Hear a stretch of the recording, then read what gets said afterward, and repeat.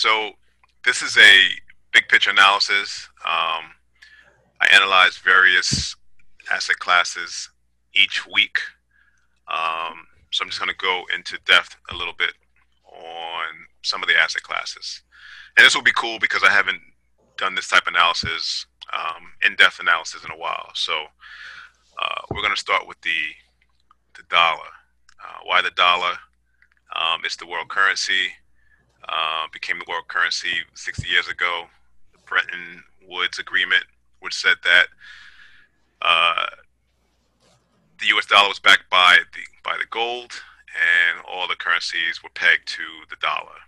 Since then, USD got off of the gold standard, but all currencies and asset classes trade in U.S. dollars. So whenever I try to do analysis, I always look at the dollar first. So the dollar had I think its worst month in 10 years in July. Right, this is big picture. I analyze the charts using 3 time frames. Because I'm a macro swing trader, I use monthly, weekly, and daily. Um, so as you can see, let me see if I still have Neil's. No, I don't have his price target up there, 125 or something like that. But all right, so you know why I choose monthly demand and supply. It's pretty much where price stopped going higher, turned lower, where price stopped turning lower and started going higher. So I'm calling the floor $90. The ceiling as of now, 101, 102. So that's the monthly chart. That's the floor and that's the ceiling. If we go down to the weekly, uh, my weekly time frames, I use it as a trend um, time frame. So obviously in April of 2018, the dollar was trending up. Um, but then paused at this monthly supply and then started on its downtrend. So I would say that the uptrend has been broken. I wouldn't say we're in a downtrend yet. I would say the momentum is down. But until we get uh, a lower high, another lower low, or at least another lower high, I would say that potentially we have a trend reversal. Um, let's go down to the daily. So this is interesting. This is somewhat freestyle. I haven't looked at this as of yet. So, um, Neil or Cal, can you see anything with the price action? I'll say, do you see anything? Anything that stands out? Yeah, it's a potential double bottom. There you go. There you go. So What is that blue? Is that a 10 period? this is a 13 and a 26. Okay. So double bottom, potential reversal after this huge sell-off from 100, potentially. What I'd Yeah. like to see is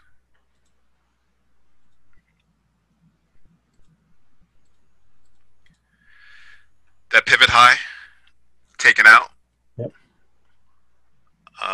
a close on a daily candle above that to potentially say that we might be going higher from there, Mhm. right? What else I got? Okay, so let's go to. I posted this morning.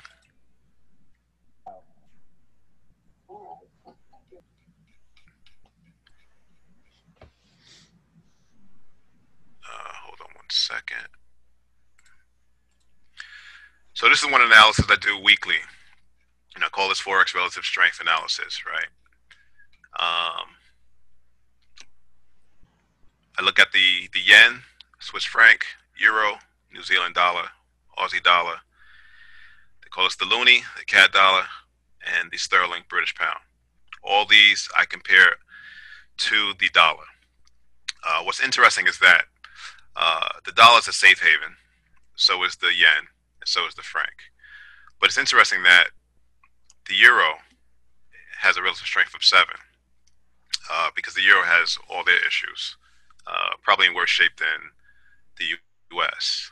But the U.S. index is a basket of commodities, basket of currencies, and it consists of about 40, 50, 60% of the euro. So we saw the huge drop in the dollar, which is why we see a huge move in the euro, which is why the relative strength is comparable to the safe havens. So if I wanted to place a trade one currency against the other, in this case, I would trade the yen against the British pound, right? So let's go there.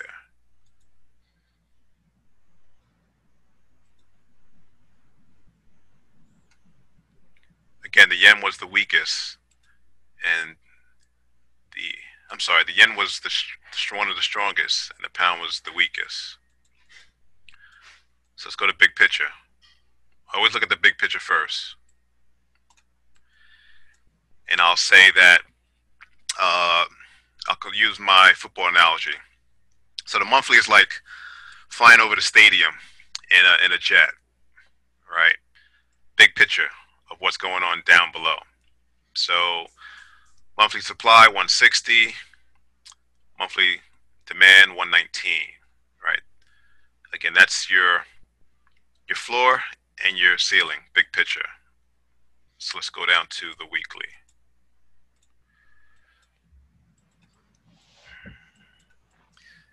It's what would you guys say? Trending up, down, sideways, range bound? Range bound. Yeah, I would say range bound as well. So I don't really like because I'm a swing trader. I don't really like trading when it's range bound, except for the extremes, because all this is, you can get chopped up in here, right? But if I wanted to put on a day trade, um, my big picture would be the daily chart, where then I would go down to an hourly or 15-minute to place a trade. So as you can see, let me circle this. And I don't know when I marked up this chart, but whenever I did, price could have been here, price could have been coming up. I don't know. I don't remember. But you had daily supply at about the 138. And so what did price do? Comes up, wicks above, and pulls back. You have daily demand at 132. What did price do when it returned? Reacted, double bottom. Kind of like the dollar, we start getting closes above this pivot. That was your opportunity to go long. Where I would have went long on this one would have been right here. Why? Because price broke this pivot high, based, rallied, pulled back, and then it continued higher. All right, so let's go back to the just another pair. If I wanted to trade currencies, I would say, okay, what's my strongest, what's my weakest? So let's look at the Swiss franc versus the pound. Now, Swiss franc, I don't trade a lot. Not a lot of liquidity, but it can and does move against other currencies at times. So, this is going back, this is 2012. This is a monthly. It's moved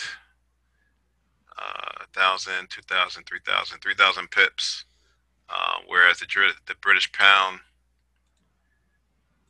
yen can make that same move, in a couple of months, right?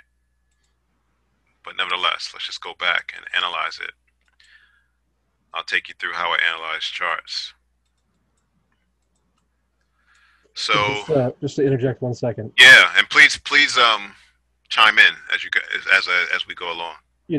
Currency charts can be very confusing for people just because they don't know which way they're looking at the pair. Good point.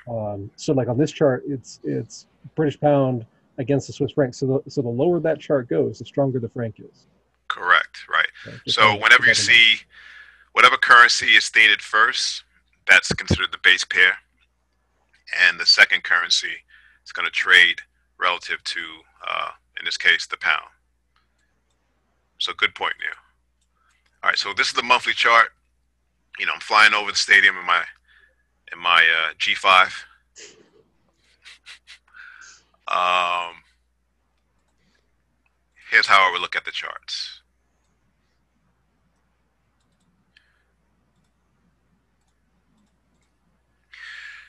Where did price stop going higher, started going lower? Kind of about right here. It's reacting to this monthly supply here. It's ugly, but it's still a monthly supply. And this is the lowest that this pair has been. This was back in March of this year. So I don't really have demand. So what I would do in this case is use my pivot lows. There's buyers there because price stopped and went higher. So those will be my floor and ceiling when I fly over the stadium. Let's just analyze this a little bit closer. Go to the weekly.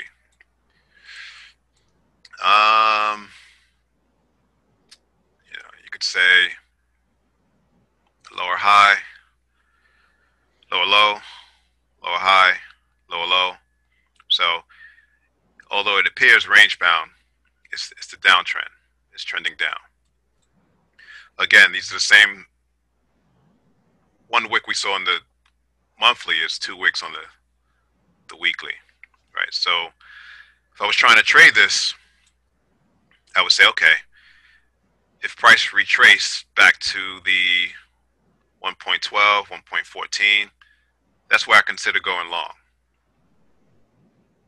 And I see this drop, price pauses, and then the sellers take over again, which is why when price went higher, it dropped because there were sellers here.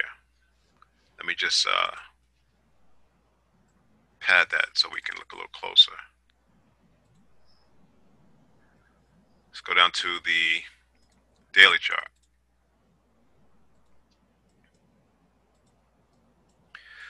So you can see the basing, I'll call it indecision, where we had a battle with the buyers and sellers. But eventually the sellers won, which pushed price all the way down into this, I'll call this monthly demand. So what did price do when it came back?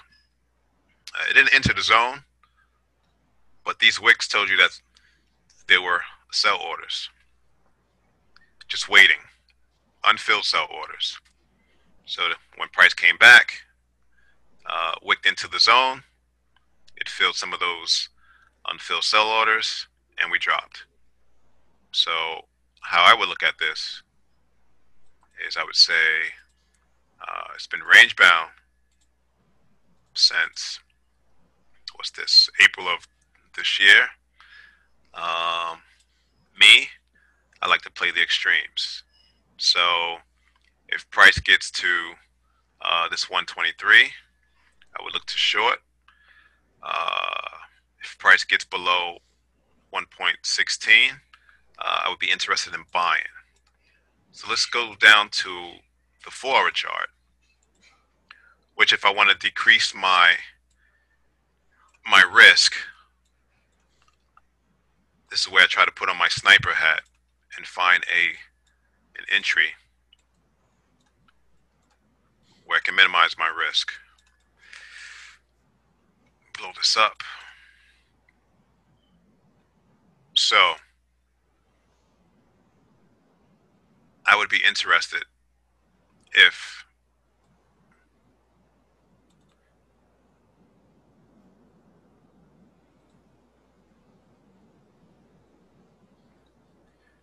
would be interested if price got down to the 1.14. Currencies, they look at it in terms of 10-cent increments. 114 is a whole number. But the reason why I like this zone here is because you have evidence of buyers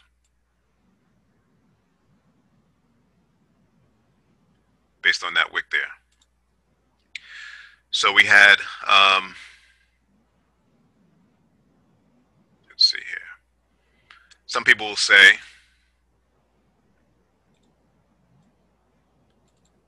let me change that color. It's okay. Some people will say you have a W pattern.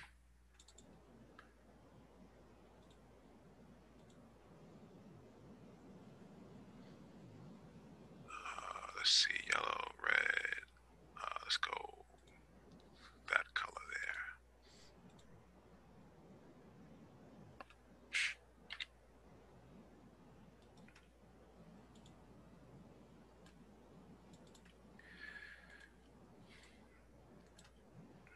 And when I'm trading, I'm looking for M patterns and W patterns. You can call that double bottom. I can call it a drop, base, rally, whatever you want to call it. It's this is where the buyer stepped in. So let me just zoom into that. What I call is you have a drop, a base, a rally, base, where the buyers and the sellers were battling, and the price moved higher. The sellers stepped in, won the battle short term, but then the buyers stepped back in. So if I zoom back out to the daily,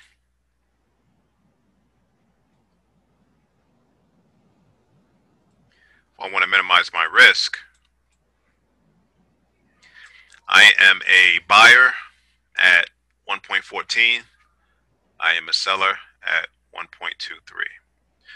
So that's how I analyze any asset class, any chart. You know, and then the Catman, he's more of a shorter term relative to me. So if I go down to the hourly chart and I squeeze this up, I would say potentially people who are day trading,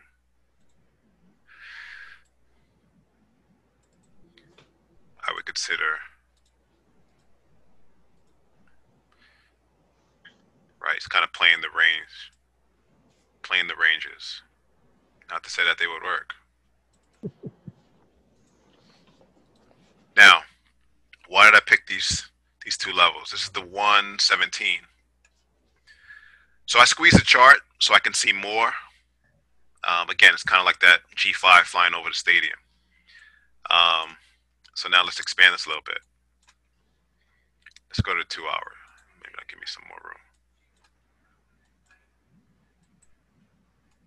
All right. So why did I choose these levels? Because you have evidence of buyers. Wick, wick, wick, wick, wick. So this is a level to day trade, the 1.17. Why did I choose this level? You have a wick here, but I also looking at the structure, price structure over here. Wick here. Here's the cool part.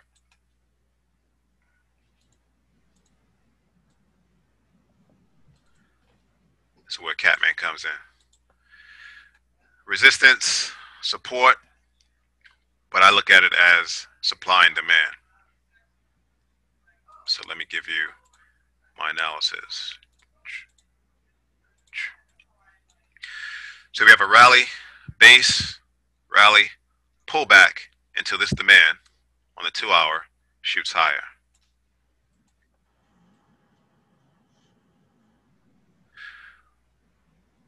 You have a basing, drop, base, drop, takes out this former demand, which means that the sellers are in command. This is a basing, so you got a drop, base, drop, pulls back. This is demand now. I'm sorry, supply now, which was former demand, which is why price stopped going high and started going lower. So, Well, Rowan, yeah, at what point does that switch from demand to supply? great question. When this basing breached this demand, it became supply. Yep. But also, reason why it breached this demand was when it pulled back to the original demand, it filled some, all, most of the unfilled buy orders. So when price came back down, there was very little unfilled demand orders remaining, more supply, which is why price dropped. That makes sense? Absolutely. I mean, and it essentially went through a support level, so to speak. Yeah. Right in the middle there. It's that first pullback that filled all those orders, and now it came back down. And I mean, whatever was left, it filled because you get the one candle with the lower wick, but instead of bouncing, it didn't have any more demand until down through your demand zone it went. Yeah, and it's tomatoes, it's tomatoes, it's demand, supply, it's resistance, support, Fibonacci's, trend lines. Well, what's also good though, when it broke through that level, look where it bounced. Pretty much next support / Yeah. demand zone. Yep. At least on that time frame. Yep. And if I was to put a market profile, which looks at volume at a particular price level, squeeze this up a little again. And just looking at this picture, you had a lot of trading here. So when price came down, it was at least going to pause. Because this was I don't know. You could say this was equilibrium, if you want to say, right? You want to say this was price out of balance. You could say price out of balance here. But you have, again, it's the range. So I would say prices at fair value, right? If we were to mark up this chart like we discussed in the past,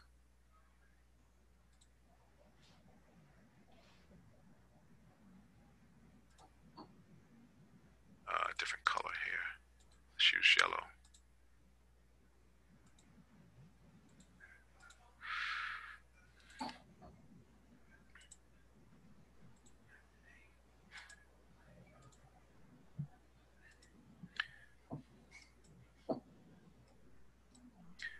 Let's do one more.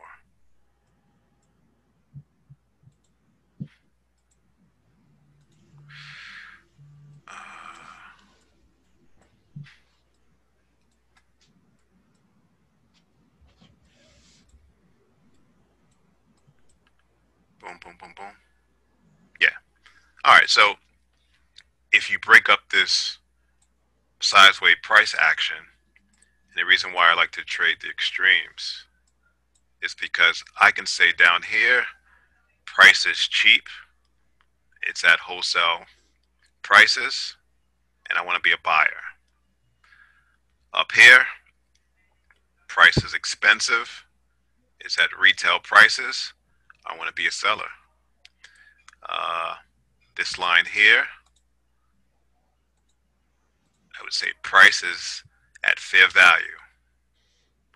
From this pink dotted line to this yellow dotted line, prices a little cheaper. But for my money, I'd rather buy when price is the cheapest.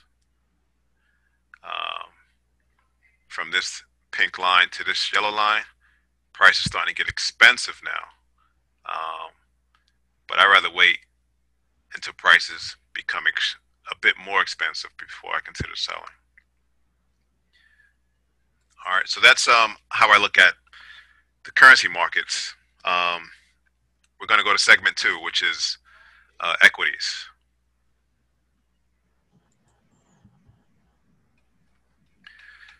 And this is last week's report.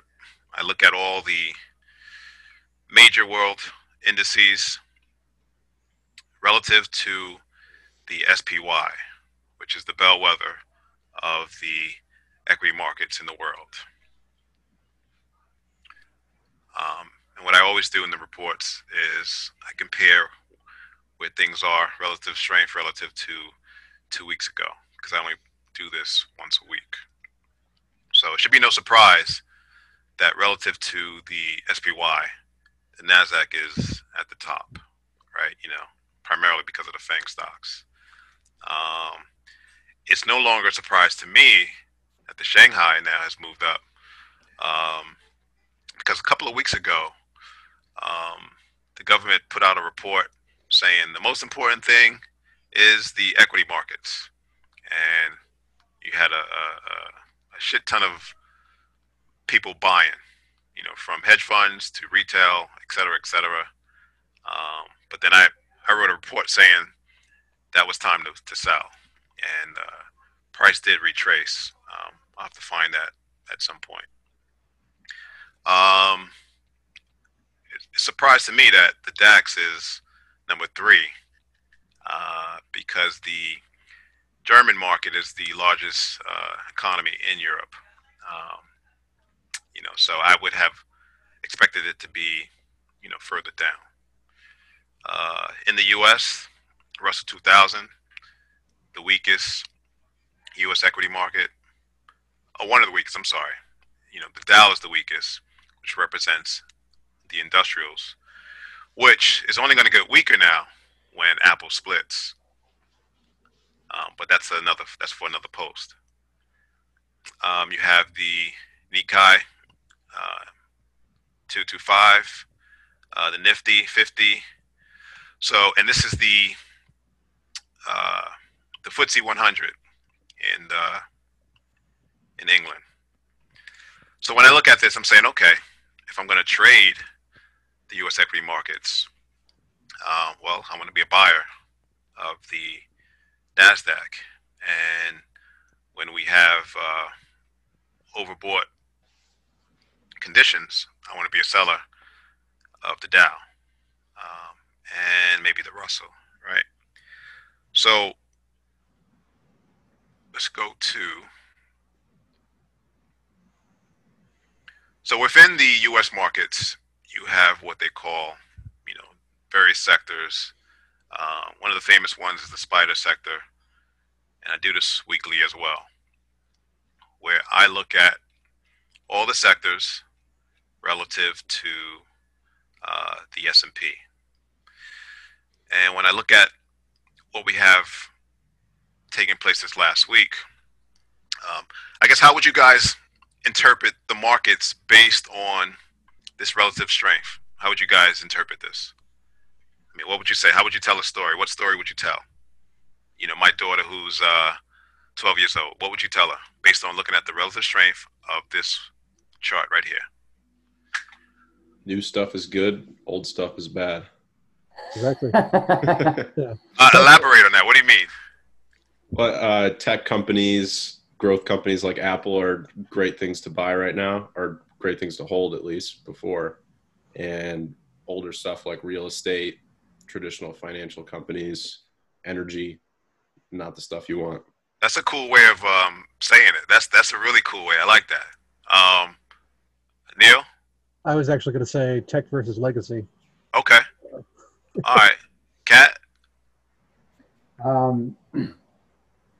within that, I mean, obviously, the theme we already know is proven by this. I mean, tech has been leading the market, utilities are lagging, but also notice healthcare is in the mix and on the positive side because the impact of old is what's helping with helping healthcare.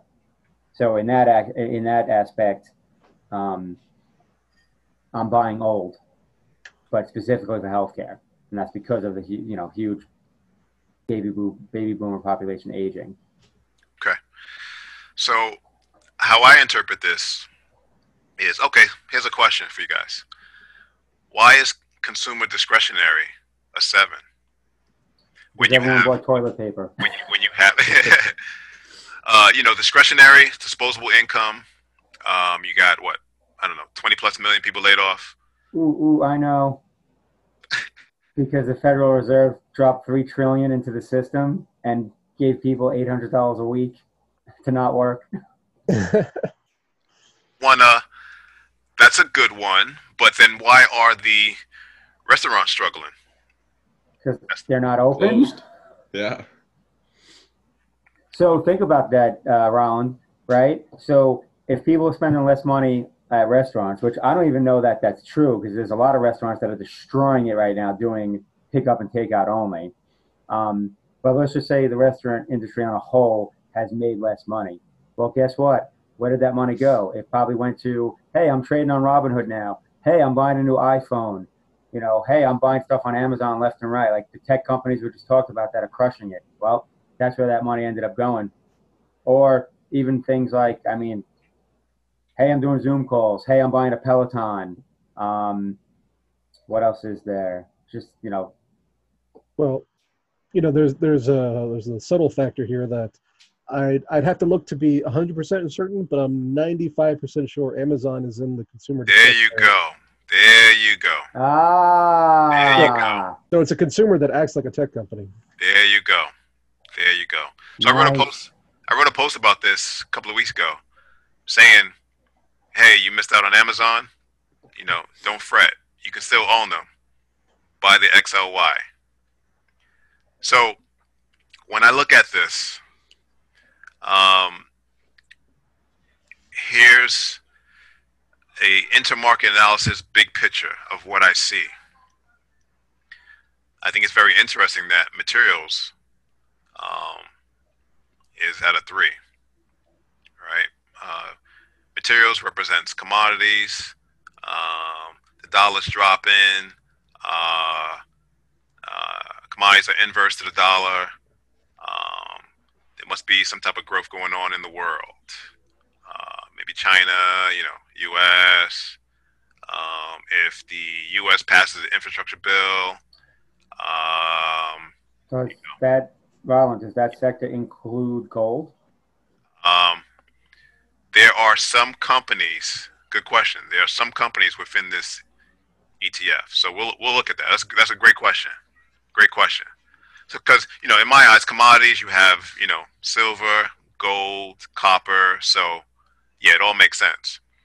Uh, when I look at healthcare being a one, I'm saying okay, it's a risk-off environment. Um, when I look at staples being a negative one, it's saying it's a risk-off environment. Risk-off meaning it's time to go long the equities. Um, what else we got? When I see utilities at -7, I'm saying it's a risk-off environment, right? Utilities act as dividend type stocks. When equities are selling off, people are still looking for a return, which is why they buy bonds, which is why they buy utilities. Um, so, what this is telling me is that um, although the U.S. equity markets might be overvalued, might be overextended, might be overbought, it's still time to go long. And you know, the U.S. equity markets, the sectors, they remind me of the Titanic, where it's not going to turn at a flip of a dime. So I've been doing this analysis for about a year. And what you'll see over, I don't know, maybe 3 to 6 weeks, when I see these numbers starting to flip flop, that's when I know, okay, um, I might want to become more defensive. Um, you know, So you don't take those extremes as or those relative strength extremes as a time to be contrarian. great question. No, so I'm looking to, in this case, tech, right? I'm looking in this case, what's my strongest market? I want to be a buyer on pullbacks, right? But it also depends, Neil. It depends on where they are at on the chart. So um, let's take, for example, um, XLK. That's also, I mean, not your Great style. question. That's a great question. Because that would be like, for you, almost like counter trend trading, which isn't your style because, you're buying that weakness. But, I guess you could look at the chart to see potential spots where it can turn, but you're still getting in before that shift has happened, which I don't think's your style. But, I mean, between the This is charts and those this is Cal's indexes, style. This is Cal. Cal could use this. there you go. I just like it, dude. I'm going to start looking at that just to recognize sector rotation because there's been a lot of chirping that the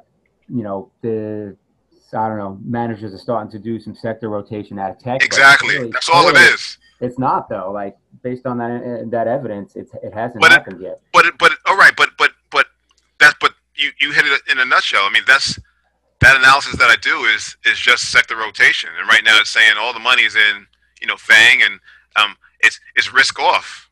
They took their money out of utilities, and we'll look at it again because the financials now is also important. We'll look at that real quick.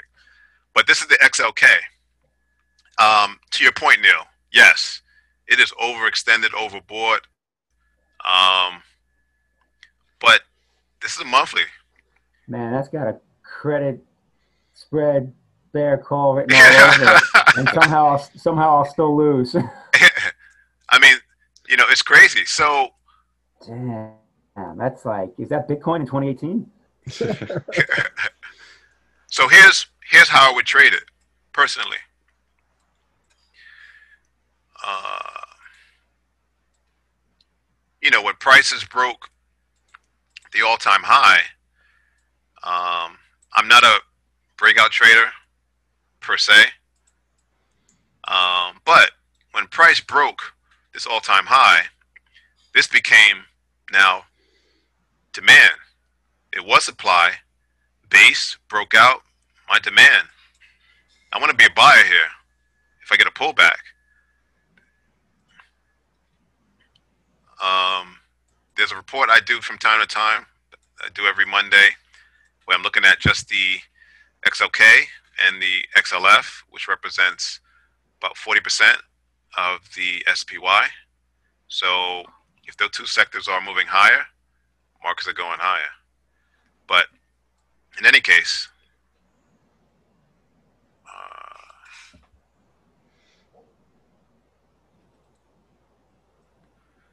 I like the fact that price broke these pivots highs. I got a rally, I got a base, rally, pull back, buy, go with the trend, right? Gave you another opportunity to go long again, right? Off to the races. Now, got a gap. I don't like to buy when prices are high. I'm saying 108, 110 area, go long. Go long. You're right until you're not. If this is going to reverse, medium to longer term, I want to see this area broken, and I want to see that area broken. Otherwise, I'm going long because I'm a salmon, and I know if I swim upstream, I'm just swimming to my death. Well, I mean, and there's a clear uptrend. Just glance at the chart. I mean, there's a clear uptrend. It's right at the tippy top of it at the moment, but it's in an uptrend. Right? I mean, this is a forward chart. This is going back to the March lows. I mean, even if you don't read price action, use the moving averages to tell you when to get in and when to get out. Yep. Can't beat that. Now, let me just go back to that report real quick because this is also worth noting. So the financials, -7.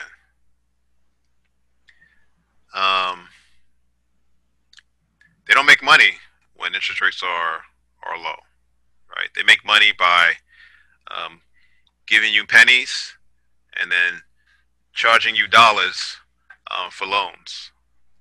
All right. So what's interesting though is Buffett's been buying a lot of Bank of America. I don't know how many years he has left, but he's probably buying for the long haul. Um, you know, Buffett owns a lot of financials because of the dividends. You got this whole stress bank thing, and these banks may not be able to continue giving out the dividends that they've had, which is an eyesore for anybody that invests in the banking sector. So, so that's interesting to watch and follow. If we go through, yeah, you saw what Buffett's largest holding is right now. What is it? Well, Apple. Apple, right? Crushed it with Apple and made up for like all the other, I guess, poor choices, at least short term. But that's like, think about that. You got everyone's on Apple, all the Robinhood traders, all the everyday traders, all the most of the hedge funds, and even Warren Buffett it's bananas. Yeah. So who are they going to sell to? Yeah. Well, so that's why if at some point the tide turns, that thing is it's gonna move.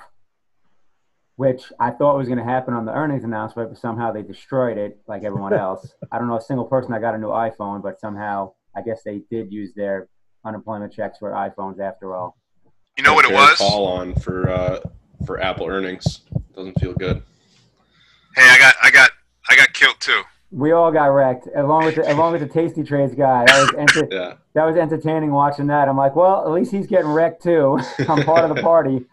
I got killed too, but I learned a lot from that, and I actually applied it to my bear call spreads that I had on AMD and Facebook, where I was taking the L. I just closed my short, and I rolled momentum with my long. That's smart. I saw you had posted that, and I was like, I should have maybe considered doing that instead of I think the whole thing. You guys have been nuts for trying to short into tech earnings. Okay, well, hold on. Probabilities. No, it's not. But this also goes back to what I said from the beginning with the credit spreads. When I used to do it back in the day, I avoided earnings at all costs. Very and then somehow, I don't even know, I got roped into you guys got me drinking the Kool-Aid and. Very true. Very true. I mean, a lot of these companies, though, they're reporting bad. Like, I probably traded like 15 earnings in the last like 1 to 2 weeks, and a lot of them are reporting bad earnings, and then their stock goes up. They report good earnings, their stock goes down. It's like, well, and that's what I saw too. Was that like Tesla was an example. Awesome earnings, gapped up, but then it sold off the next 2 days. So I was just like, all right. This might be a trend, and I saw it with some other companies. So I figured between Apple, Facebook, Amazon, well, not probably Amazon, Google, that 1, 2 out of the 4 is probably going to have that, hey, we're going to gap up, and then we're going to sell off. And not so much. I mean, maybe the first hour, which luckily I was able to do some day trading puts to offset the damage, but somehow they all crushed it. They all went higher, and they're all staying higher. We're in a hot money environment. You got to yes.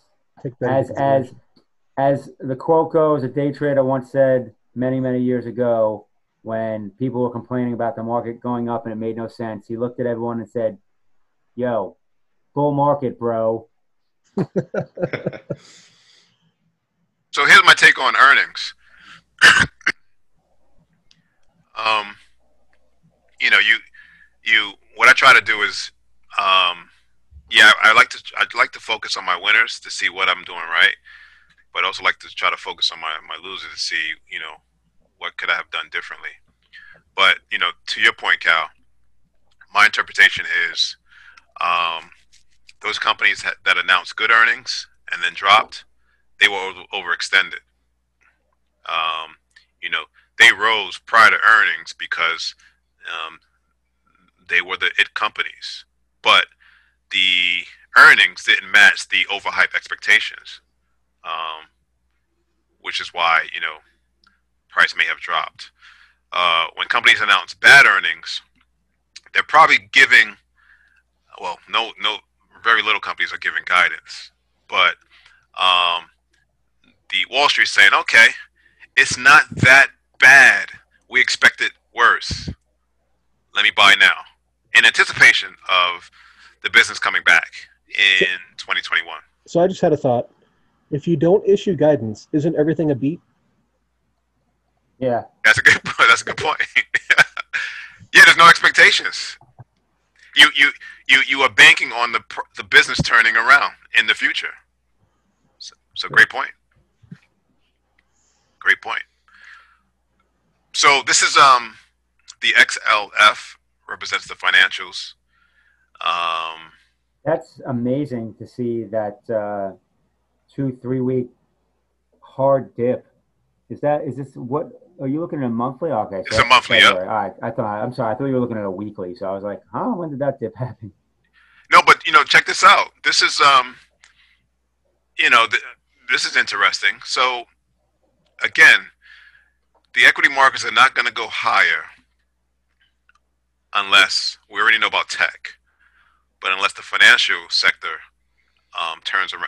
I shouldn't say turn around, but goes higher as well. I mean, But hold on, but why? The market has been going higher without financials. I know that's not normal, but I'm just saying. But why? It has been going higher without financials. because um, the financial sector only represents, say, 15% of the SPY. But Which is, I'm gonna assume it's probably, I don't know this for a fact, but I'm gonna assume it's less than it probably was in years gone past, um, considering that tech I'm gonna say it was less because I believe tech has taken exactly, some of yeah. that some of that pie. Tech has Um, taken the pie from everybody, I think. yeah, but you know, it's so you got Nasdaq Tech, but with SPY, it cannot sustain higher prices without the banks. But what's interesting, and I know we're only a week into August, but the August candle is green, so that's a good sign, right? But if we go down to the daily, it's still sideways, right? And even if it does rally, well, it's an opportunity to sell, you know. So Yeah. eyeing condors, right? But it's not a dollar volatility, so you're not going to get a lot of credit, which is why then you go into like a JP Morgan or Morgan Stanley or Goldman Sachs or Bank of America. Um, let's just look at Bank of America since Buffett's been buying a ton of shares. It, it mimics, right? It mimics the XLF. So what I see here is an opportunity to sell Bank of America um, at the, I don't know, 28 level. Um, Now, when I was putting on iron cardinals in the past, I would put it on where price was in the middle. So uh, if I continue down that rat hole with Cal, I'm going to start putting them on, say in this case, a bear call when price is closer to, what I'm deeming as supply. That way I can collect a larger premium um, and use my edge in anticipation of price, pulling back. So, all right. So Oh, so let's go into a couple of sectors I wrote down. This might be interesting. So the XLY, which represents the discretionary, and Neil hit it on the head. You have Amazon. I think it's 25% of the sector itself. 25% of the XLY is Amazon. Amazon with its triple-digit PE ratio. I wrote down a couple other things. I think Cal was in. I think he's out of his Foot Locker spread. Right, Yeah. Cal, you out? Yeah, I'm out.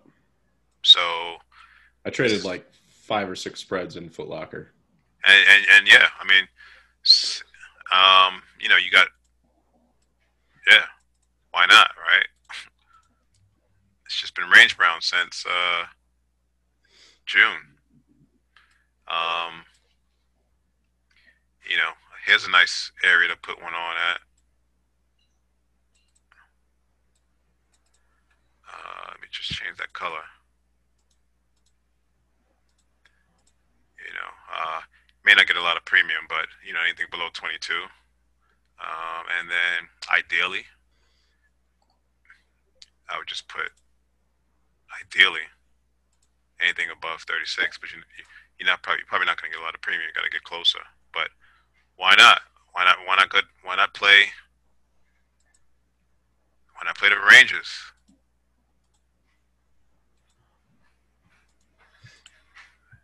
Now, what I put on the Iron Condor, what I put on a bull put now, let's look at earnings, August 21st. So you got about 2 weeks.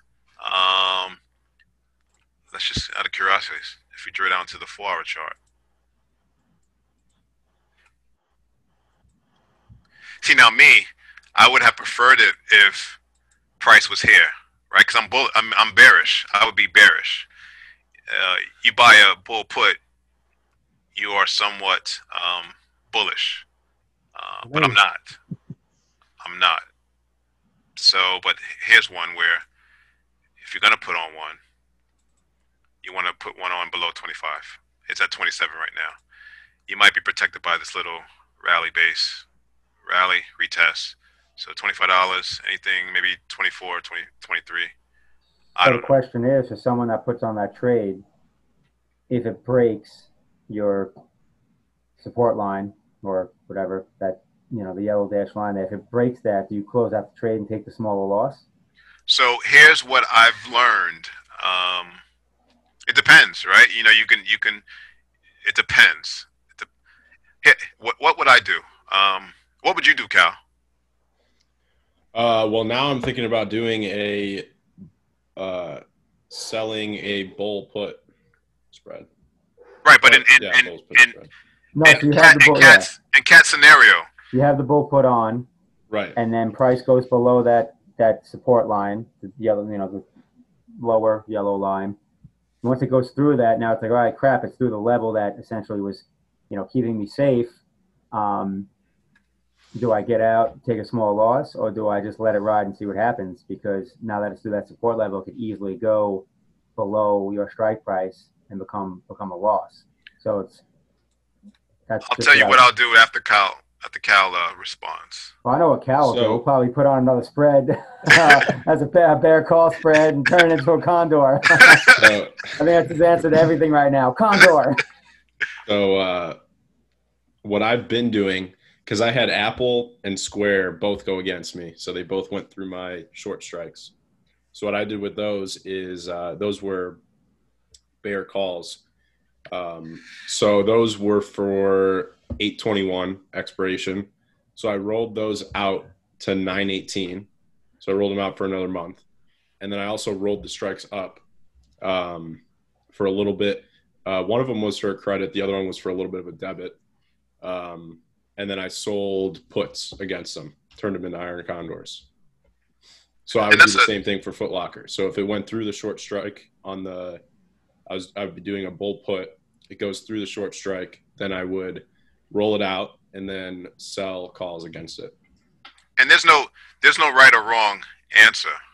It's all about risk management, right? So what I would do is I personally would not trade it until we're closer to earnings or right after earnings.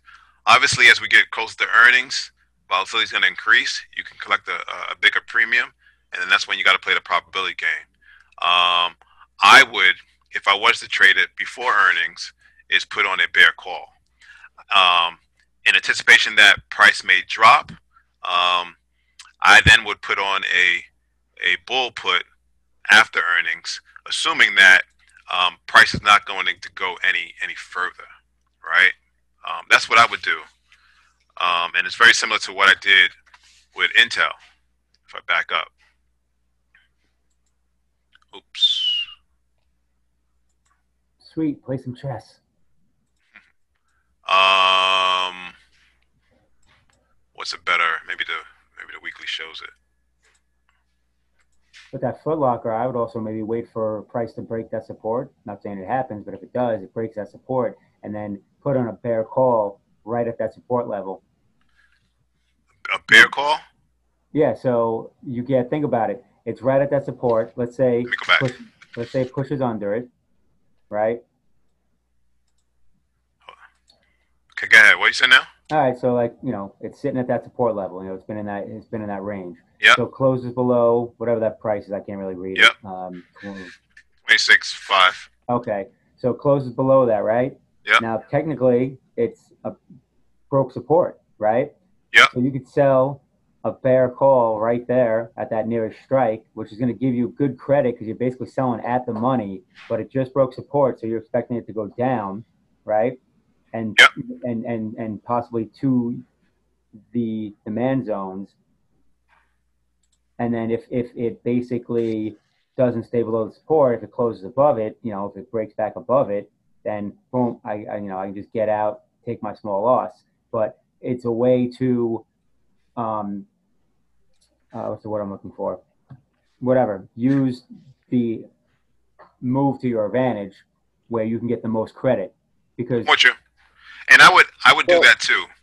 If there was room for price to move lower. The way I'm looking at it is that this is potentially setting up to be a bear trap. And you could be right. And that's what, and again, I mean, it could easily go against me, but I'm just saying, like, that would be a way for, all right, where am I getting into this? So I can get into a bull put, and if it breaks support, that sucks. But I could just sit on my hands, and if it breaks support, it's like, all right, sweet, it just broke support. Maybe it's going to go lower. I'll put on a bear call at the money strike price, therefore getting a better credit. Like I got you. Yeah, I got you. A situation where I can maybe get 50 cents on the dollar. So now I'm risking even money with a 2 in 3 chance of being right, because if the stock just goes sideways below support, like even if it gets to your bear trap level, let's just say it gets there and then ends up consolidating there for a week, then I still win. Yeah, I'm with you. And you also probably looking at a 1 to 2 week out. 100%. 2 right, weeks right. And you said the earnings were, I think, 2 weeks out. I looked at the date. So August 21st. Yeah, so that trade would be 2 weeks or less. And again, yes, that's it's good you mentioned that. Yeah, 2 week time frame is what, or less is what I have in mind. Right. Yeah, I think Cal likes 2 months. I like a month. Well, like I mentioned it, I think in chat on the server, what Cal's doing is he's going like a month and a half to 2 months out, and he's not holding the trade for expiration for the most part. Correct. Once they give a move in the direction he's looking for, he'll close it out, book the profits. And I've been poking around at that because I kind of like it. I was always of the kind of like all or nothing mindset where I'm gonna do a spread 2 weeks out, and it's either I'm gonna be right or I'm gonna be wrong, and that's it. Got you. As opposed to, you know what, let me sell further out, let time premium work on my, in my favor, and if I do get a move in the correct direction, I can close out that trade, take partial profits, get rid of that risk, right? As much sooner. So yeah, I'm starting to do that a little bit when you guys don't have me gambling on earnings. And so just one more stock within the XL, what is it, XLY, which is interesting, is Ford.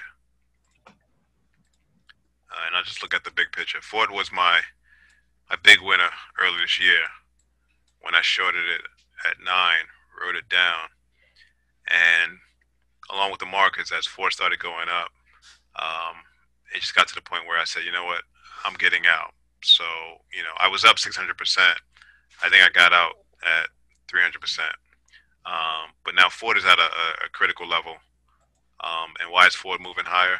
To Cat's point, Fed is bailing, is buying their bonds. Um, so, you know, if Ford breaks, this is interesting. So you got weekly demand. I'll just call it weekly supply. Right? Here's an opportunity to put on iron condors or whatever.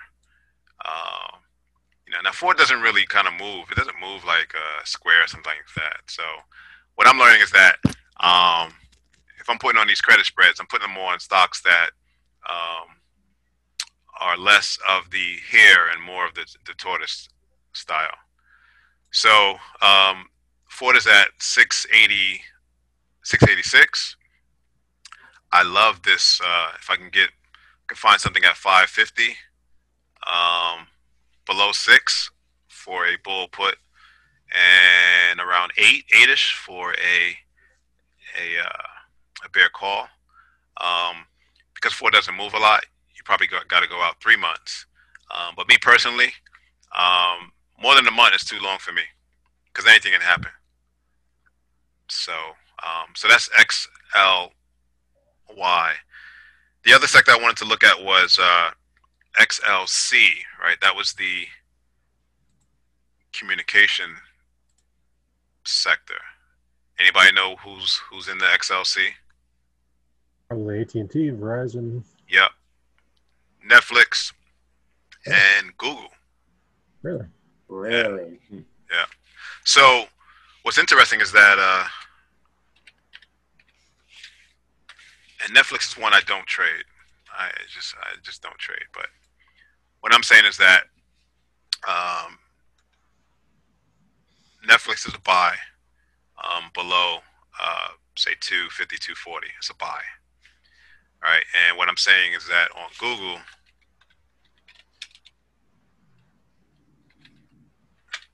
I think I'll always call it Google. I'll never call it Alphabet, but um, it's old school in me. What's interesting is that on Google, they reported earnings. I think what this week, last week, and they got beat up a little bit. They were the only FANG stock to sell off after earnings because their ad spending declined, which makes sense, right? You got the Black Lives Matter movement on Facebook, and that's benefiting Snapchat and some others. But nevertheless, they sold off after announcing their earnings. But what's interesting about the chart is so my yellow is representing monthly demand in this case. My red is representing weekly, in this case, supply. Right. So we're at a critical juncture um, with the price in Google. Although this candle closed above the weekly supply, you got all this basing here right now. So you got indecision. I don't know where the next leg is. If I zoom down to the daily, okay, here's what I like. I mean, you got sideways, but what quickly comes to my eyes is this daily demand below a weekly supply. Usually, the higher time frame outweighs the lower time frame, but in this case, you had weekly supply breached. What I also see is a potential uh, bear flag setting up.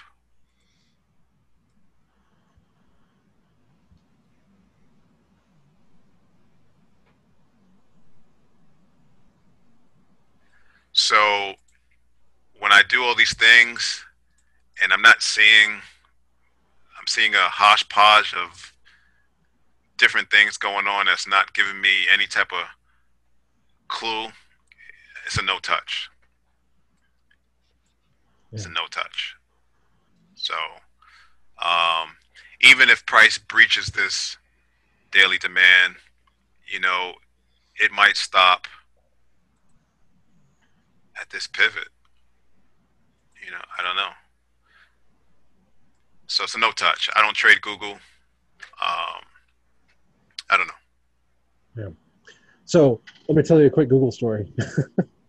Back when it IPO'd in '05 or '06, whatever it was, I was day trading at the time still, and I I knew this was coming out. They were IPO'd at 100, and I was like, people are going to act on Google like it's the comeback of the .com boom, which was a few years prior that had gone bust, obviously. And I had this narrative in my head, and I put every penny I could margin into Google, and I bought 4,000 shares at 100. Uh, Hey, I'm gonna cut you off for a minute. I'm a little jealous because I was saying I'm not buying that at 100. That's too expensive. well, so so it opened at 100, and I was one of the first fills, and then it immediately dropped to 95, and then it halted for like a half hour. So, because I was not managing my risk well, it rebounded to like 101, and I sold for a small profit, day traded it a couple times the following, and but then just kind of lost track of it because I didn't have that strong global picture in my mind like you're talking about here. So it's had I retained a fraction of those shares, obviously I would have made out like a bandit. Oof. But but because I didn't have the big picture and because I didn't have the risk management skills, I couldn't stay in the trade. And those are hard lessons to learn. Here we are, 15 years later, would have been $6 million worth of stock. You know what's cool? The market always gives you opportunities. Yeah. And the unfortunate part is that we're starting to time is starting to work against us. Yeah, I was gonna say, but you can't get back the time. So the lessons we've learned, it's like, all right, how do I take advantage of it now? Right. But yeah, that's the plight of a day trader. I mean, I'm sure Neil's got more stocks like that. And I mean, I remember day trading Facebook when it first IPO'd, and several others. And it's just like, wow, I should have just bought it and disappeared for a decade, and I'd be set. Yeah, but so when you have these insights, because everybody has their own life, different people know different things. I got a buddy of mine who works in network security, and when one of the virtual machine businesses started IPOing, I asked him about it. I said, well, like, what do you think about these kind of services? And he has insider industry knowledge, and he's like, oh yeah, they're great, everybody uses them, blah blah blah. I was like, oh, you should buy some stock because you know about this. Of course, he ignored me, but that would have worked out for him. So the point is, when you have the insight into whatever it is about, then you have to set yourself up in a way that you can withstand the market vagaries and ride that long-term trend that you have insight into. And that's what I'm also learning as well, is that I look for unusual option activity, and I have more success or I'm more comfortable following them in the sectors that I follow. Mm. But when they come out with some, they're buying some weird company that I never heard of, I may dabble, but I may get out sooner if it goes against me because I don't understand the business, only to see it go in their favor. So add on to sectors that you understand and know. So this is the last thing I got on my list. And you were right, Neil. That what I say, 5-10 minutes, 15 minutes. I'm sure the currency segment went faster before I came in and started slowing things down. Oh no, it's all good, man. It's all Chiming good. in. All good. So this is probably again, I'm a macro guy. I call this the intermarket analysis, big picture of the world, what's going on in the world. And this is another post I do weekly, and I compare gold, bonds, Bitcoin, the euro dollar, SPY, copper. I added soybeans to represent the ag culture, and then oil, energy.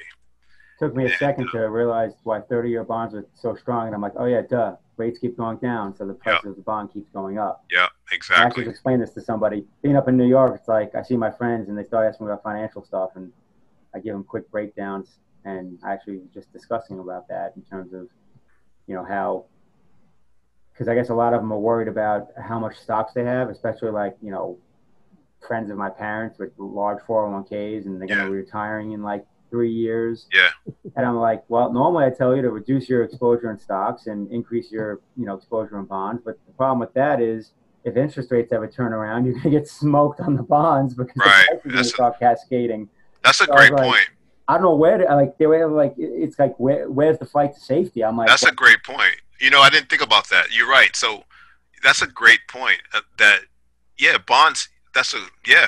Where do you put? You don't want to be in cash because the dollar's going down. that's what I'm saying. So like, either if you want safety, you put it in a freaking treasury bill so you can hopefully Yes. break even against inflation, Yeah. but now you have no upside. So I mean, and unfortunately with 401ks, you don't have the opportunity to hedge because like my advice to all of them was, all right, how much is your portfolio worth? Okay, spend whatever it is, $5,000 on some, leap puts on the S&P 500. There you go, you're hedged. But you can't do that in a 401k, and no one's gonna open a regular brokerage account and do that like your regular mom and pop and just put on that position themselves. But so I looked at it, I'm like, how much is it going to cost you to protect your portfolio? 1%, 2%, 3%, like, and that's like a friend of mine that I know through real estate. He's actually a financial advisor. He's got a product now where you can basically leverage, you can borrow against your stock portfolio at 3%. And I was just like, that's genius because if I had a large stock portfolio that I wanted to protect, I would take that loan and I would use that money to hedge my portfolio. And it's only cost me 3% to do that. Sounds good to me. Hey, I would just tell them to buy GBTC.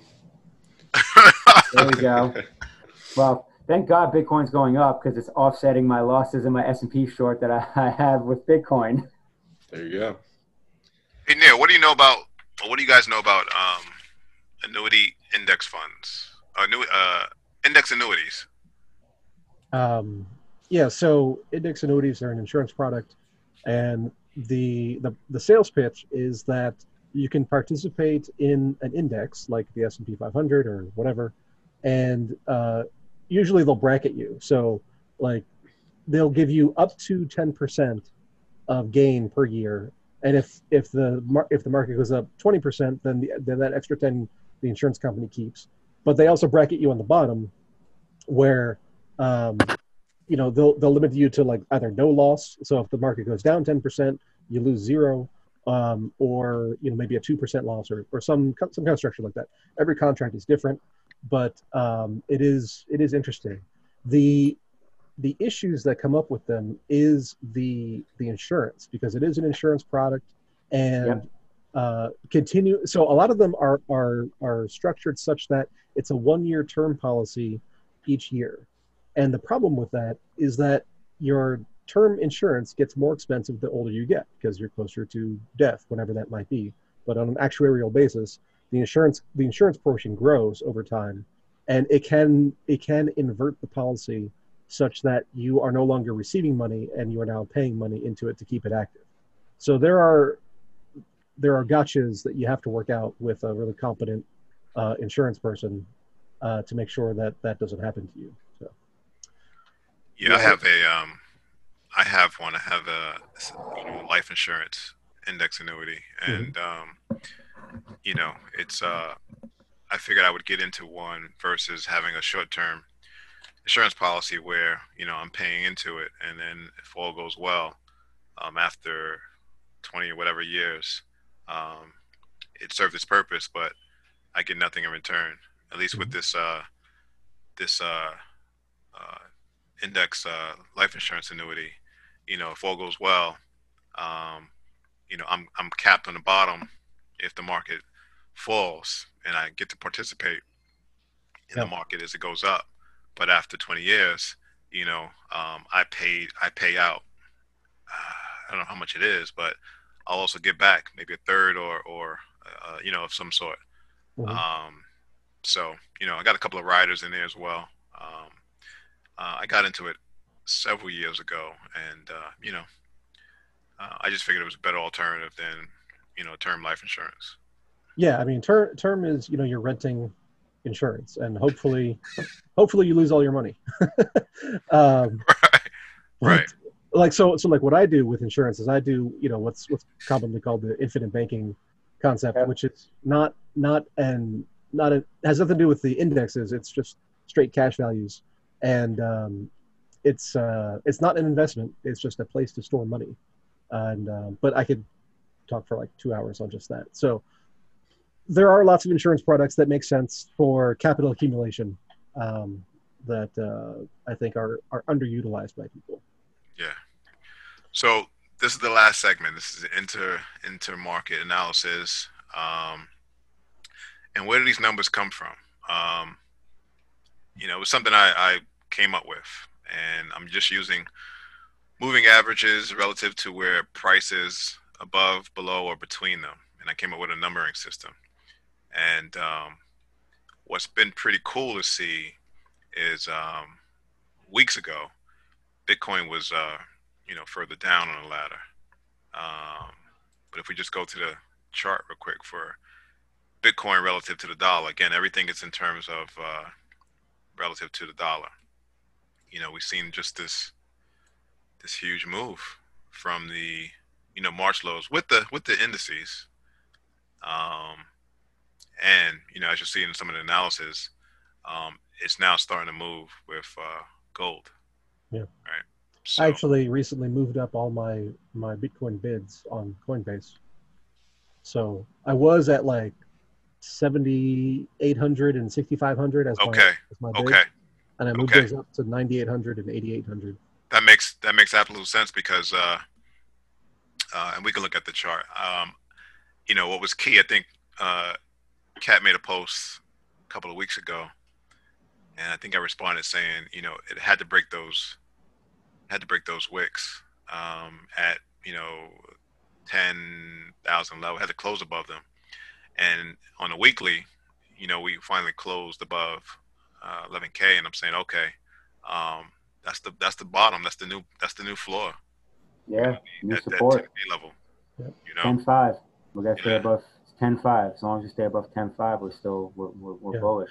I'm looking for one of those wicks down into support range and then get the bid and rebound. let's just go to Which let's which just we well know happened. we'll look at it. We'll look at it.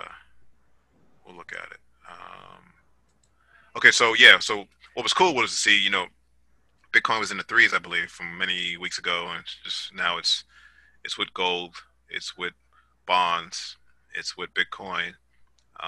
What's interesting is the euro dollars at 7, only because the U.S. dollar has taken a hit. Right. That's wild. The S&P 500 basically goes up every single day, and it's getting, on a relative strength basis, beaten out by three other assets. So let's see bonds. Just 10-year bond. Is that it? No, that's the yield. Bear with me. For TLT or I'll something. just go to the Yeah. the ETF, which is the represents the TLT represents the 20-year bond. Um, what I didn't realize is volatility is inversely correlated to at least to bonds. So as bonds goes up, um, volatility goes up, and as bonds drops, um, volatility goes down. I can't really think right now, but I thought that was interesting. For those people that play options and things of that nature. Is this the 10-year? No, that's the yield. Give me a second, fellas. Let me find it.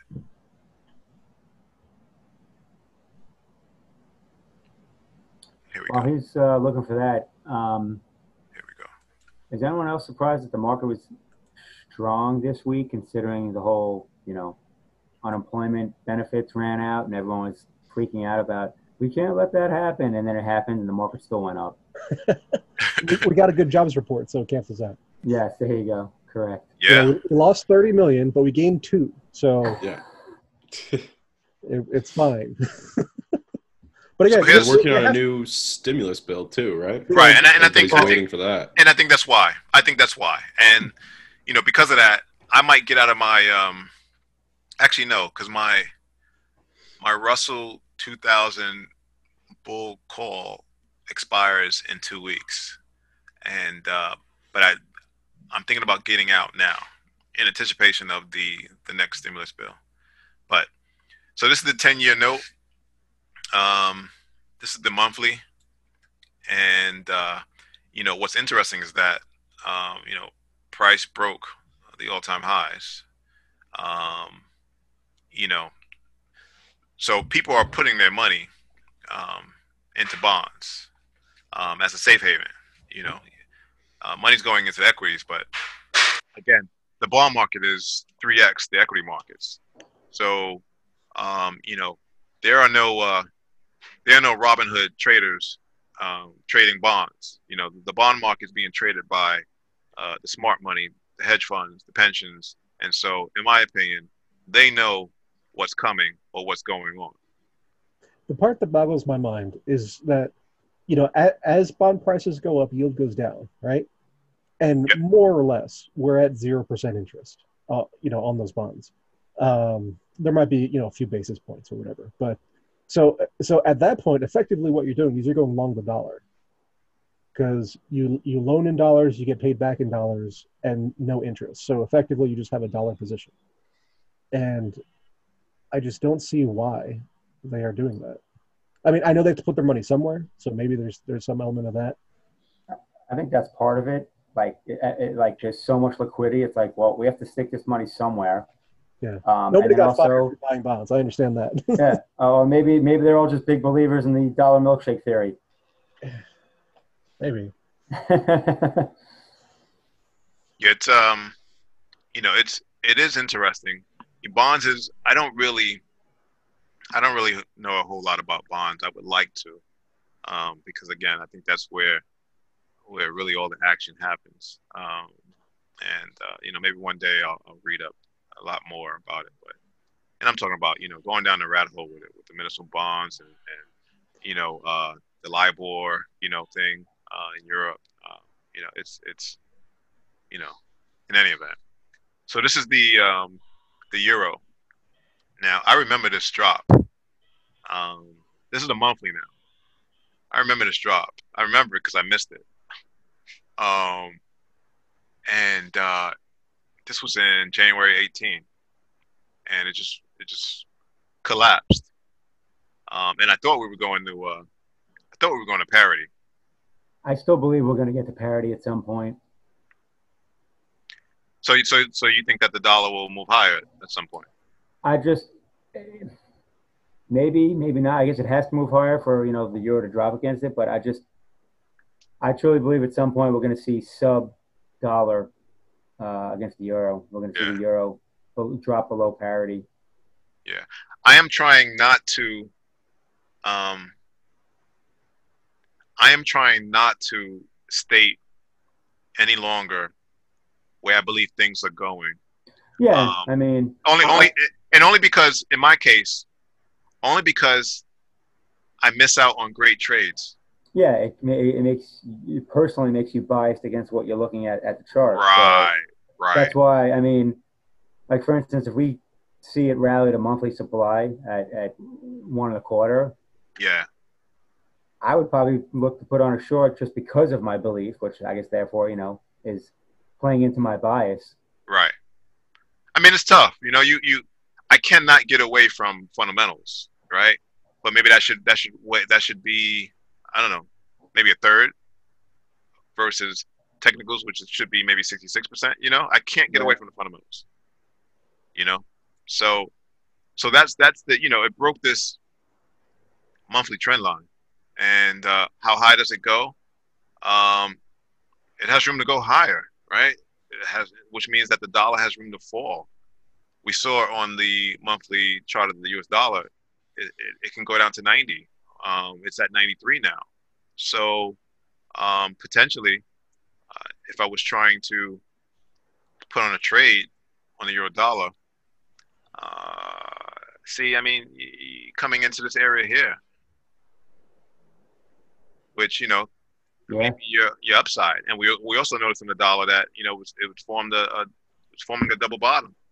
So you know, um, I can't trade it, right? So that's the euro. The other one was what's interesting. Let's go back to that chart. I think Copper. Ron, you made a good point there too, though. You just said you can't trade it, and that's something that I think we all fall into. It's like we force trades, even when we don't think we're forcing trades, to forcing trades. Because the bottom line is, if you only took the best trades, you would only take what I call the Captain Obvious trades, Yeah, yeah, and they don't come along often.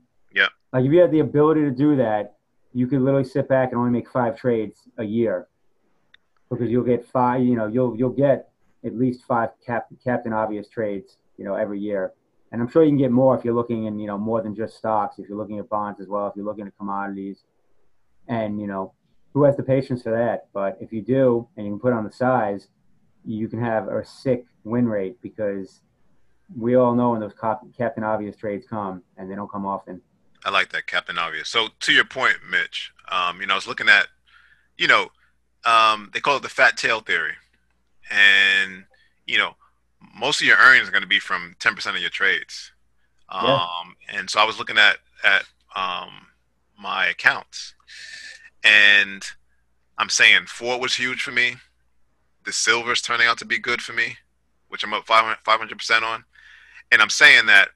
So I bought some Apple. I bought an Apple um, call option, and I bought what's it called, Teledoc. And I'm saying, okay, you think these are gonna be good, but silver's not done. Why didn't you just put that money into silver? Why didn't you just add on to your silver position? And I'm saying, okay, this is a aha moment.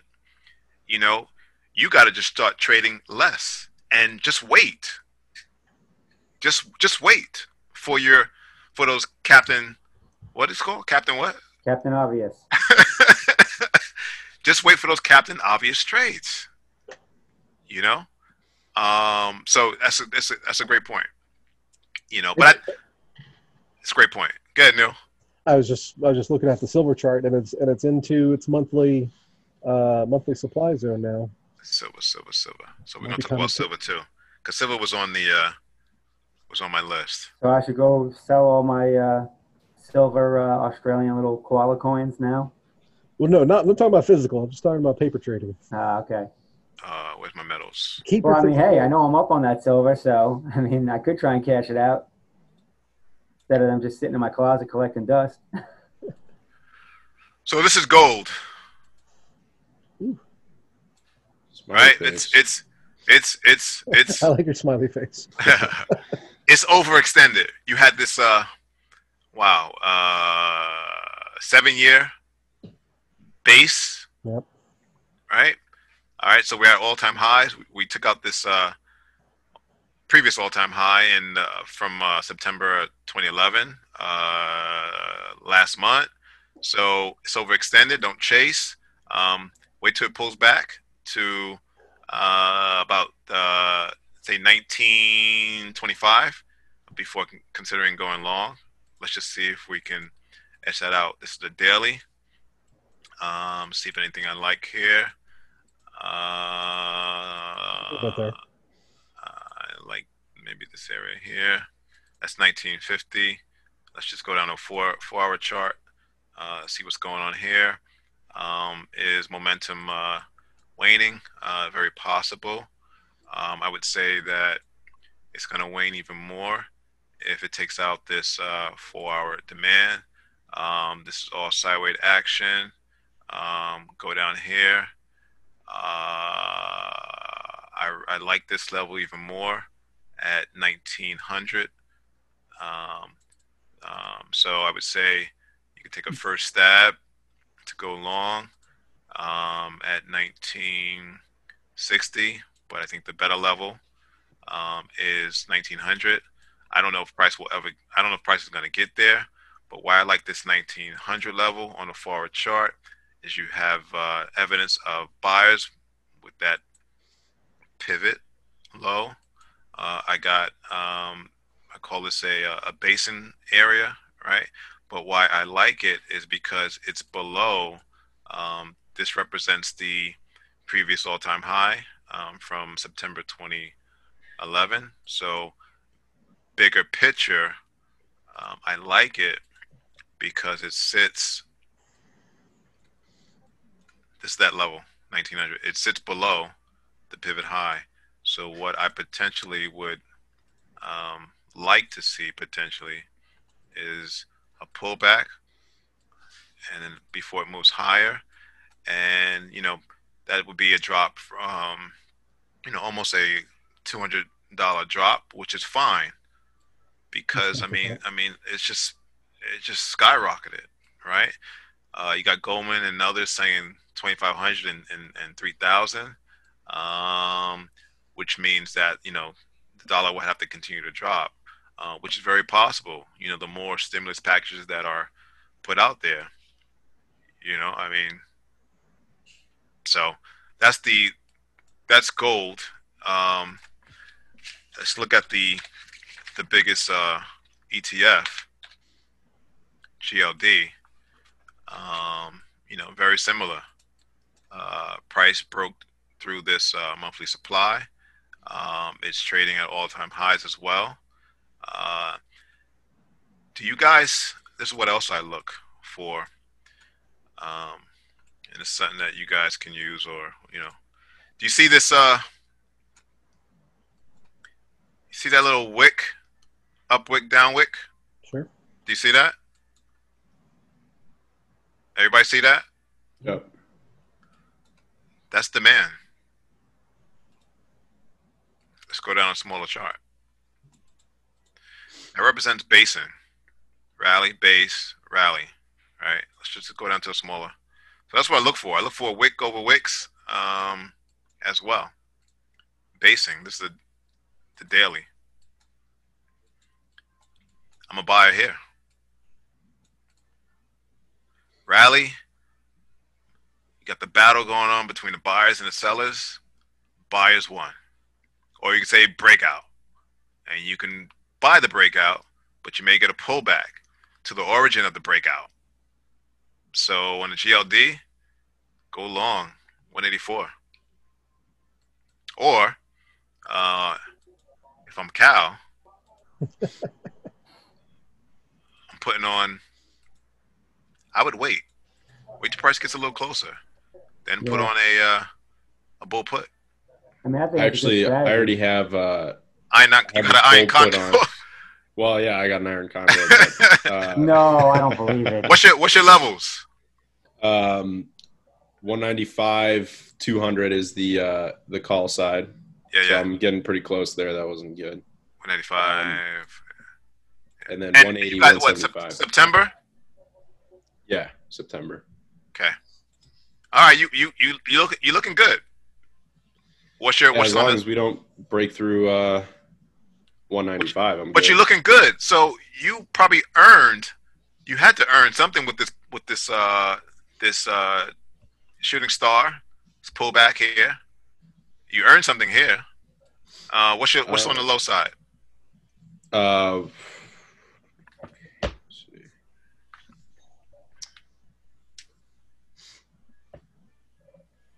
$180, $175. There you go, right there. Now you probably have that 68% thing right? Yeah. That's how you base it off of. Yeah, good, right. Good stuff. And good stuff. So, yeah, you made money on this one Friday. Yeah, Friday was good for me. Yeah, The yeah. rest of the week was not for gold. So yeah, so in any event, let's look at silver. I wrote a post, right? I think I said I'm the biggest silver cheerleader Saw on that. Hive. Yeah. So before we look at silver, let's look at the gold silver ratio. That played out. We talked about that a while Yeah, back. How we said it's which is why we saw that it's rallied. It rallied, I think, 9% of the day. I think this week. I don't know what it was. I don't know, but you know, this was where this 80 level silver was supposed to outperform gold, but that wasn't the case, right? We shot all the way to 125, and then still silver started making this move as um, the ratio started dropping. Now the historical average is say 60. So this tells me that silver can still outperform gold, at least in the short term. Now it's my belief that um, both will continue to rally. You won't lose out on either one, but you know you might be able to get a bigger pop for your money investing in silver. And one silver SLV, we talked about this maybe 2 3 months ago, right? We said that was the ideal place to buy. I think I got in around, I don't know, 16 17. SLV hit my first target. It nipped my second target. Hold on 1 second. It nipped my second target. Pull back, makes sense. Overextended, but it ran into uh, whatever you want to call that, right? So I'll let you guys on a little secret, right? Cal influenced me, Neil influenced me, and Cat influenced me as well. I now look at you know support and resistance. So when I look at this chart, I'm saying, oh yeah, I see why it's pulling back a little bit because of these wicks here. Uh, but it's overextended too, right? So let's go to the daily chart. And where would I look to be a buyer? So I think Cal and I have on bull puts. I got in a week ago. I just followed smart money, and by doing that, I missed out on making some, making better money. Yeah, I think we see 21 again. Yeah, so that would be an area. This is 20. It's 21, 20. It's 22. 22. Yep, that'll be an area to buy. If it pulls back, could it get there? It's very possible. I have no idea. All I can say is that uh, if you look at the option chain on SLV, they keep buying calls. They just keep buying, and there was over 100,000 contracts bought in the SLV expiring in January at the $21 level. Um, and they just want to mimic the move of the stock itself, right? This is in the money. So, as long as I see smart money continuing to buy, um, I should continue to buy as well, right?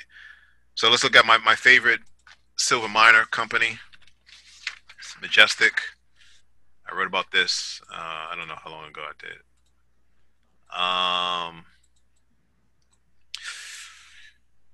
But I would be a buyer at along with silver, right? If silver drops to that 21 level, that means that Majestic should also drop.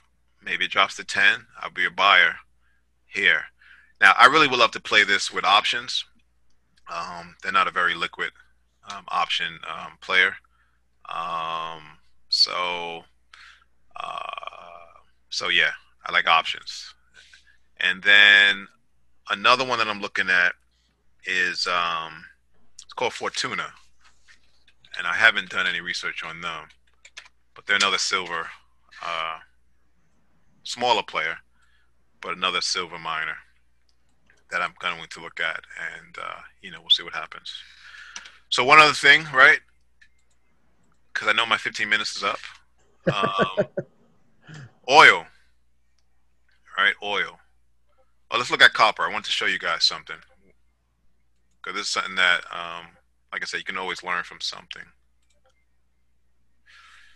So this is the monthly, right? The floor was I'll call it support resistance 2.5. Uh, so why did price breach the daily supply? Why did it breach the daily supply it had?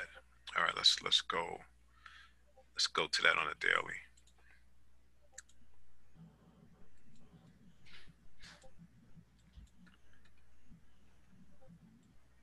I mean, it worked depending on where you had your stop, but that would have been like a easily. I don't know. I think every tick is $10, so that's a lot of money for a Yeah. stop. And if you've never heard before about Dr. Copper, uh, copper is a metal that's used extensively in building and industrial processes. So people consider it a bellwether of economic expansion if it's going up. So people are buying copper, using it in industry, using it in building. That means people are more optimistic about the future. So um, it's a decent proxy for just overall economic activity. Great point. And it's odd that you had this tail off um, before or maybe during as the U.S. dollar is forming that W pattern. But let's look at the zone. And here's a nuance in supply and demand. So why didn't the zone work? Um, and I'm just speculating here because I got all this trading to the left of the zone, which represents equilibrium. There may not have necessarily been a imbalance in supply and demand, although we had this huge drop, right? So obviously, your count can stand it. You put your stop over here, but not when you do not when you're trading copper. Um, so now it's had this huge red candle on Friday. Where am I expecting it to go? I really don't know. I really don't know. So so let's look at oil real quick.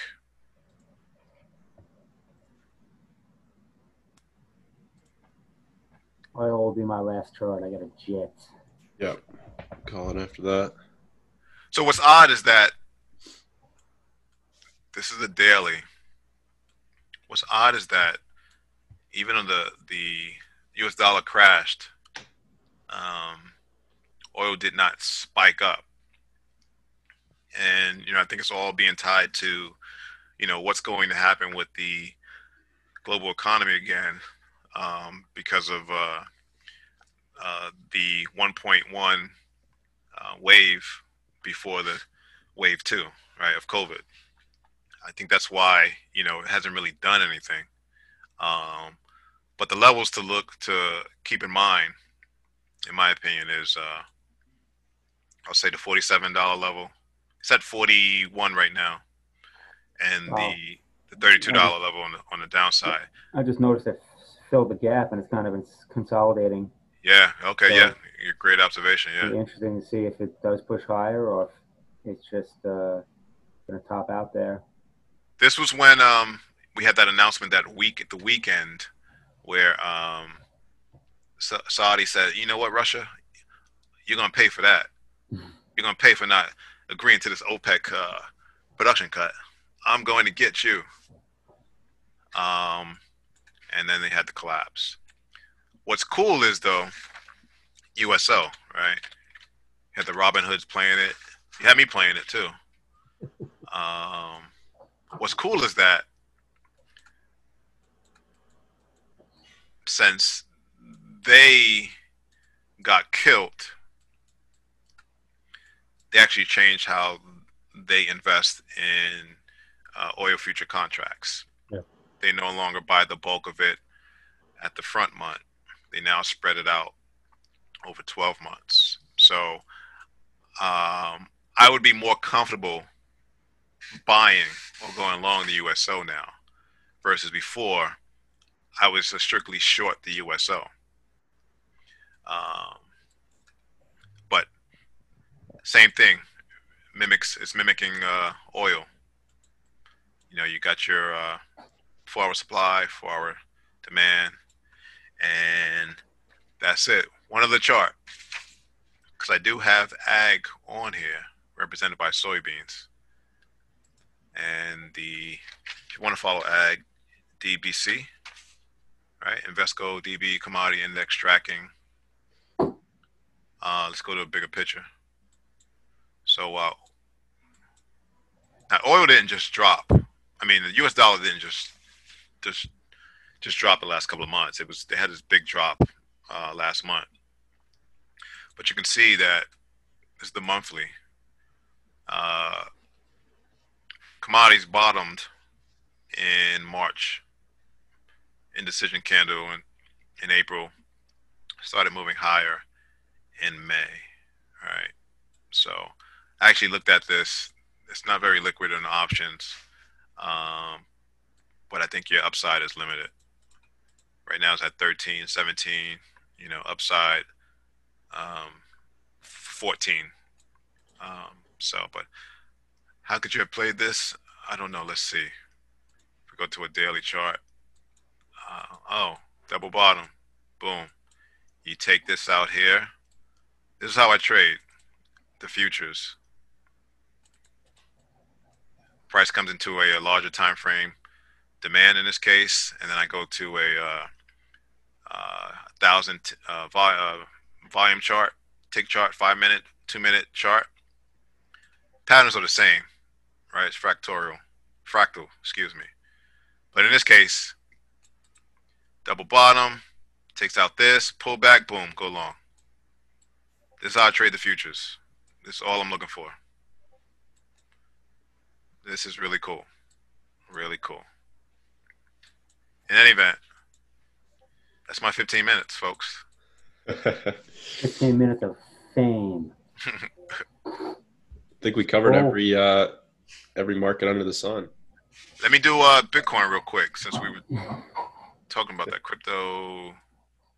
Okay, you had to tease me with Bitcoin. I was just dropping off. Late for everything always. Mitch is like, I gotta get. Next week I'll be back home. I can hang out for 4 hours. Weekly. Let's go to the weekly. Yeah, I think this was the chart I had sent Kat, or I put on Kat's post. But yeah, I mean, we are at the beginnings of off to the races, in my opinion. Yeah, I mean, we were just right there. I mean, ideally you want to see a push up towards 13 because on the weekly, 10.5 doesn't even seem as prominent. I'd like to see it stay above 11 or so on the weekly. Yeah, I mean, it's a pretty chart. Anybody who's owns at least one Bitcoin, I'm not in that camp, unfortunately. Well, what's good too is if you look at some of the prior moves on the weekly, like we moved off the bottoms, consolidated, and we're pushing like that move so far. Yeah, that's like half of a move just by eyeballing it. Maybe 2/3. Either way, though, like getting to 13 is easily feasible by looking at prior up moves. Yeah. And consolidations, even like the one we had back in 2019. Yeah. So even if it mimics that, and who knows, we end up with those big wicks, it still gives you an opportunity to do something up around 13 or so. So I'm keeping my eye on that level. Maybe to even take some profits depending on what the price action looks like. Yeah, there's no way I'm going to get to one Bitcoin just now, and using D-City reports. Well, if the S&P keeps going up, I'm going to be less than one Bitcoin, so I'm going to keep throwing money at it. Stubborn. Yeah. Cool. All right, guys, I gotta go. Yep. I'm done too. Yeah. All right. Awesome. All right, fellas. Good seeing you guys, and Likewise. hopefully next weekend we can week. get a good one in, and hopefully I can be on time too. All good. Glad you could join us. All right, gents, be safe out there. All right, fellas.